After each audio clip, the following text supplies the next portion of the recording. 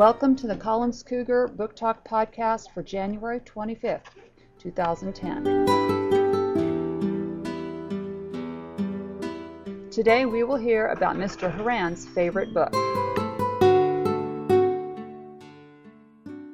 My favorite book is The Giving Tree by Shel Silverstein.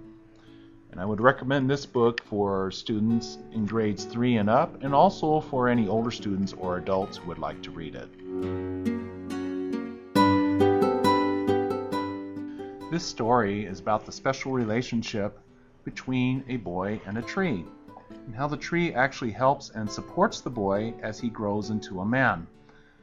It reminds me of a relationship between a parent and a child, or a teacher and a student, and how those relationships remain important even as a child gets older.